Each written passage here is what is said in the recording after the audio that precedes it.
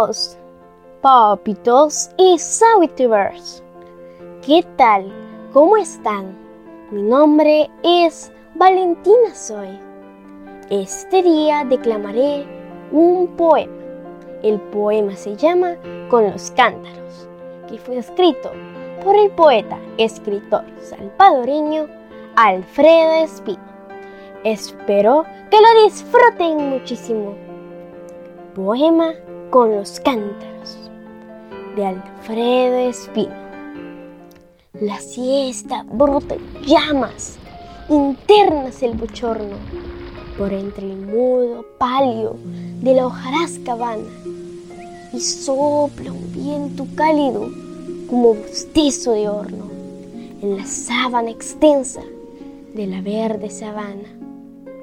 El río corre lejos y en las selvas en torno le dan materno abrigo su penumbra liviana, y las umbelas pródigas le dan su agreste adorno y toques de esmeralda la caprichosa liana.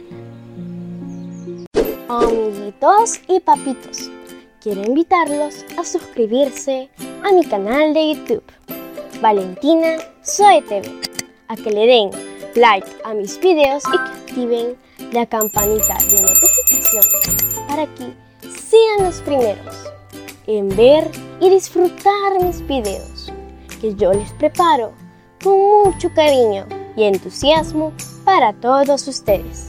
Además, quiero invitarlos a que me escuchen en mis podcasts por las plataformas Spotify, Apple Podcasts, TuneIn, Google Podcasts, Amazon Music, Deezer e iVoox.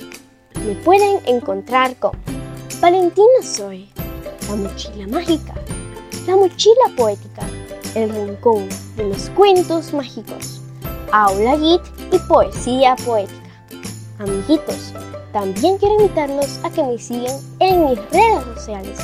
Me pueden encontrar como Valentina Zoe y Valentina Zoe TV, y que disfruten mis videos en todas las plataformas disponibles, y si lo prefieren, en redes sociales descentralizadas.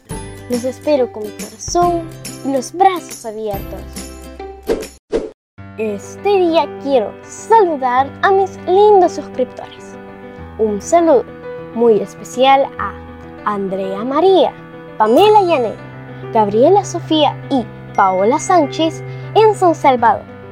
A todos mis suscriptores les mando la mejor energía del mundo mundial, mis deseos de prosperidad.